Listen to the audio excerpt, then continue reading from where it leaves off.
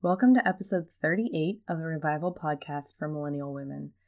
Well, this episode is actually inspired by a term that has been bugging me for quite a while. It's a term that I've heard a million times in a million different contexts. I've heard it in churches, in sermons, in conversation, in books, in blogs. And honestly, it's one that I've used myself many, many times. And it's one that now I'm questioning in a new way. And I have been for quite some time at this point. It's the use of the word biblical, as in X is or is not biblical. This is biblical. This is not biblical. Or if someone says, this is what I believe because it's biblical. Well, this term is one that I've heard so many times, I've used so many times, and it's one that now I'm starting to have some concerns about. And I want to voice them here today. So stick around. I promise it'll be worth your while. Let's get started. Hey, Millennial. Welcome to the Revival Podcast for Millennial Women, where you can come as you are, where you are in your faith journey. We're here to explore who God is and what He has to say through studying His words in the Bible. Hi, I'm Catherine Elise, and each week it's my intention to take important, relevant topics and examine them with you through the lens of God's Word and the good news of Jesus. If you're here for an honest look at Scripture, beyond pulling random verses out of context, open to creative ways to connect with the ultimate Creator, and hoping for some good old-fashioned critical thinking about living out your faith, you're in the right place. I mean, as a former history teacher, you know I'm not going to let us off the hook with surface-level application. So grab a cup of coffee, put on your favorite sweats, and download that Bible app. Let's get started with today's topic.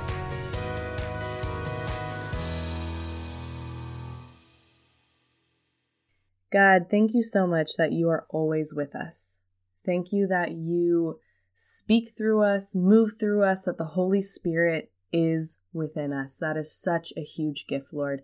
And I pray that the Holy Spirit would be moving now, that He would be speaking through me, and that He would be stirring in the listeners, and that we would all come to a closer understanding of who you are and calling out things that are not right and are not representative of you. We love you, Lord, and I thank you for this opportunity to share some thoughts on this, and I pray that they would be of you. In Jesus' name, amen. All right, well, today's topic is something, like I said before, that I've been thinking about for many weeks now. It didn't just occur to me, but I am seeing it as increasingly problematic the more time that I actually spend thinking and talking about it. And this is probably just because I've been thinking and talking about it, but I have been seeing that term used more and more frequently. But that also can just be something that our brains do, where when we become more aware of something, we start seeing it and noticing it more often. So it's probably what it is. But as I said before, I think we need to start questioning the use of the word biblical. And as I've said, I have used this word many times. I probably even used this on the podcast. But now I'm more hesitant to do so. I'm thinking it through more. I'm trying to be more thoughtful. Because I think the way that the term is used, not the term itself, but the way that it's been used can be really problematic. And it doesn't have to just be the word biblical. Sometimes it is a different variation of that. Sometimes people say like, oh, in line with scripture or scriptural, or the Bible is clear on this, or some other variation of this term that has sort of the same effect of what I'm talking about today. So before I voice my concerns, I want us to just pause for a second. And I want to encourage you to think about the context of when you last heard the word biblical used. Like, when did people say something is, quote, biblical? I'm just going to give you a second to think about it.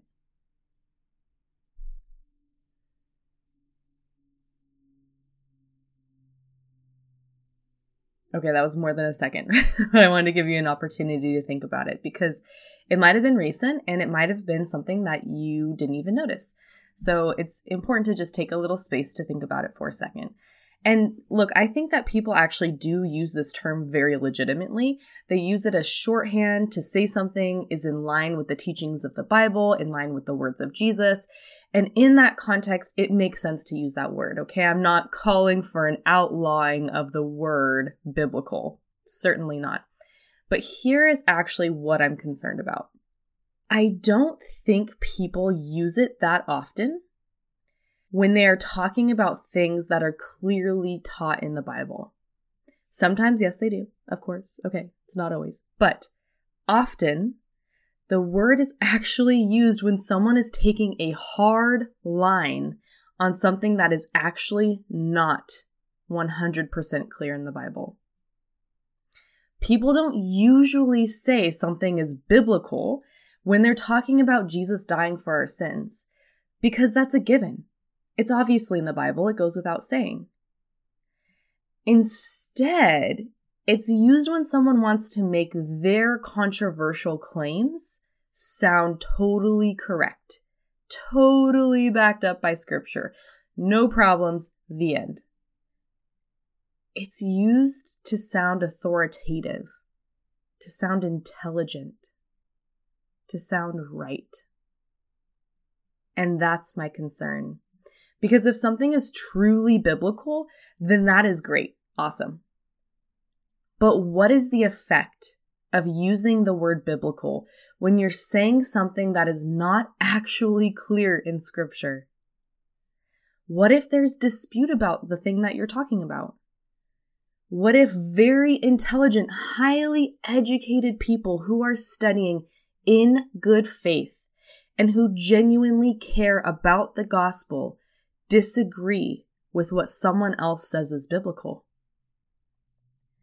What if those people are actually looking at a deeper cultural context? If they're looking into the Greek words in the original Greek that was used, if they're looking at English translations, if they're looking at early church teachings, if they're looking at lots of things, and if their arguments are legitimate and well-reasoned and made with a high regard for scripture, then what are you saying about them? Are their arguments then not biblical just because it's not what you think is right?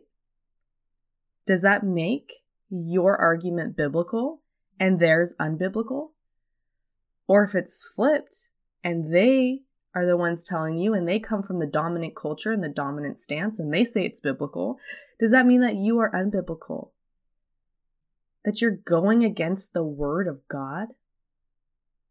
I mean, let's get specific here. The more that I research gender roles, women, the church, the more I am seeing complementarians use the word biblical. It comes up a lot, a surprising amount. And as a side note, if you are unsure what complementarians are, you can check out episode 28. I go over the definitions and kind of talk about gender roles a bit there, so check that one out first. I also want to give you some examples of phrases that complementarians use as I'm doing this research. It's not biblical for women to be pastors. It's biblical for men to be the spiritual leaders in the home. Our church only follows biblical teachings and practices. People who believe that do not care about what's biblical. Those are just examples of things that I've seen. And I really suspect in the core of my being that the word biblical is actually being used as a weapon. It's being weaponized. It's being used to legitimize one side, your side, whoever the person is, and delegitimize the other side.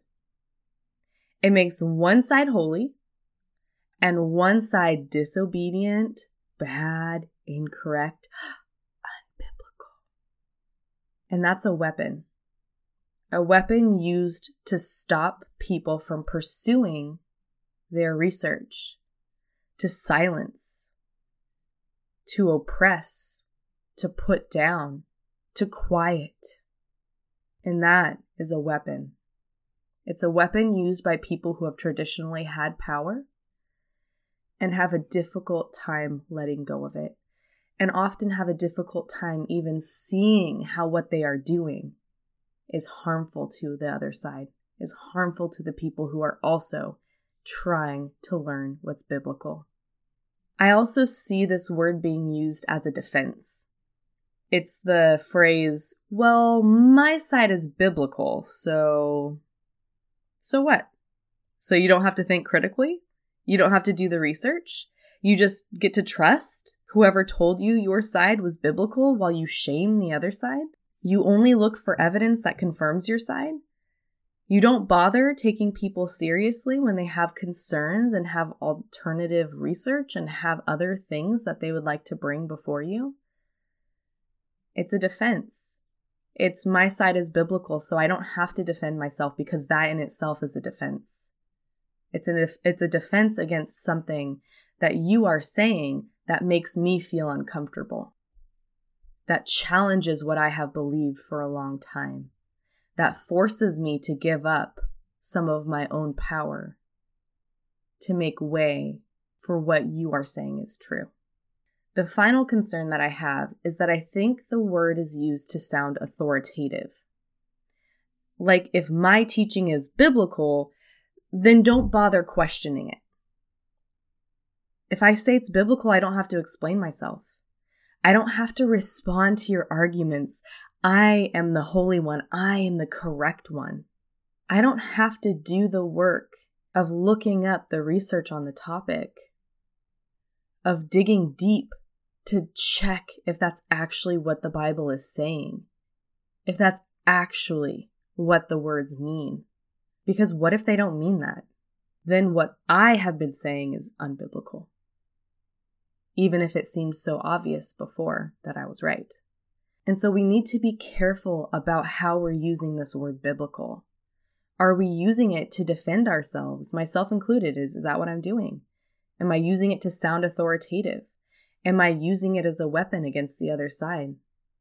I think everyone can learn from checking themselves against this. And when you see it being used against you, recognize it. See it for what it is. And if the situation's appropriate, let the person know. Let the person know how their use of the term is affecting you and is affecting their argument. So I have a challenge for you. Who doesn't love a good challenge? And it's this. From now on, or maybe just this week or the next few weeks, whenever it applies to you, when you hear someone saying that something is biblical, I want you to check. Do they use specific passages and convincing hermeneutics to defend their opinion? Or are they simply saying that's what the Bible says without giving any depth of explanation or increasing your understanding? Did they really, really, really prove totally and completely, once and for all, no dispute that they're right? Or did they just say that they were right? Did they just drop a verse, no explanation? The Bible says this, no other way to interpret or read this verse. It has to be the way that I have always read it. It has to be the way that the church has read it for a long time. It has to be the way my pastor said. It has to be the way my parents said. It has to be the way my friend said, my church said, whatever. Think critically. Think about the world around you. Think about the terms that are being thrown around. And if they pass the test, that's great. It's an appropriate use of the word biblical. But if not, pay attention. So that's a challenge. I also have a word of warning for all of us, myself included. I think as we read, as we research, as we dispute, we need to beware the warnings that are in the Bible. I think we need to beware Paul's words about false teachers. And I think we need to beware Jesus' words to the Pharisees. And the Pharisees were the highest religious leaders of his day for Judaism. And he was most harsh with them. Jesus' harshest words were reserved for the Pharisees. The Pharisees were prideful and sure of themselves. They neglected true mercy, true justice, and true faithfulness to God. They were the gatekeepers of God. And they were so sure that they were right. I want to read a passage from Matthew 23, and it's a heavy one. for sure. But I think that this is something that God wants me to share. So I'm going to read it and then share a few more thoughts, and then we'll end. Selections from Matthew 23, starting in verse 1. Then Jesus said to the crowds and to his disciples, "The teachers of the law and the Pharisees sit in Moses' seat. So you must be careful to do everything they tell you, but do not do what they do. For they do not practice what they preach. They tie up heavy, cumbersome loads and put them on other people's shoulders, but they themselves are not willing to lift a finger to move them. Everything they do is done for people to see. They make their phylacteries wide and the tassels on their garments long. They love the place of honor at banquets and the most important seats in the synagogues. They love to be greeted with respect in the marketplaces and to be called rabbi by others. But you are not to be called rabbi, for you have one teacher, and you are all brothers. And do not call anyone on earth Father, for you have one Father, and he is in heaven. Nor are you to be called instructors, for you have one instructor, the Messiah. The greatest among you will be your servant. For those who exalt themselves will be humbled, and those who humble themselves will be exalted. Woe to you, teachers of the law and Pharisees, you hypocrites! You shut the door of the kingdom of heaven in people's faces. You yourselves do not enter, nor will you let those enter who are trying to." Skipping down to verse 23. Woe to you, teachers of the law and Pharisees, you hypocrites! You give 1/10 of your spices, mint, dill, and cumin, but you have neglected the more important matters of the law, justice, mercy, and faithfulness. You should have practiced the latter without neglecting the former. You blind guides, you strain out a gnat, but swallow a camel. As I said, harsh words, for sure, and they don't apply to every single person who is using the word biblical, certainly. But I think what I really wanted to share from these words is that we need to stay humble. I think we need to stay humble. And it's really hard because it's scary to be wrong, and it's scary to question people, and it's time-consuming to research things ourselves. But let's still be humble. Let's stay dedicated to the words of Jesus, and let's admit when we are wrong. Let's listen to multiple perspectives. Let's not also forget that justice and truth are important to God. Let's do the work of figuring out what that is. What is justice? What is truth? And above all, we need to rely on the discernment and the guidance of the Holy Spirit, who knows God's truth. He knows everything. He knows all truth. And also, let's question the gatekeepers. Are they right? Or are they afraid? Lord, thank you so much that you take care of us, that you love us, that you guide us, that the Holy Spirit is alive and moving within us. I pray that you would give us wisdom and discernment, that you would put justice, mercy, and faithfulness in the forefronts of our mind, that we would walk in humility and seek your truth, not needing to be right, but needing to know you more. I pray that you would forgive us for all the times that we have been wrong and prideful about it. And I pray that you would help us to see how people are using the word biblical, including ourselves, how we're using the word biblical in a way that is harmful to other people. God, please help us to do better, to know better, and to grow. And I pray that we would continue to challenge systems that have been in place for a long time, but that you are moving to remove, to crumble, to make new. We love you, Lord, and I pray that you would be with us throughout the week. In Jesus' name, amen. Thank you for joining. I'll talk to you next week. Thank you for tuning in for another episode of the Revival Podcast for Millennial Women. If you got something meaningful out of today's episode, please subscribe and leave me a review on Apple Podcasts. These reviews help more women find the show, and it helps grow our community. Plus, these reviews help me see how God is using this podcast, and that, my friends, blesses me greatly. Oh, and be sure to check out the show notes for more ways to connect with me. See you next time.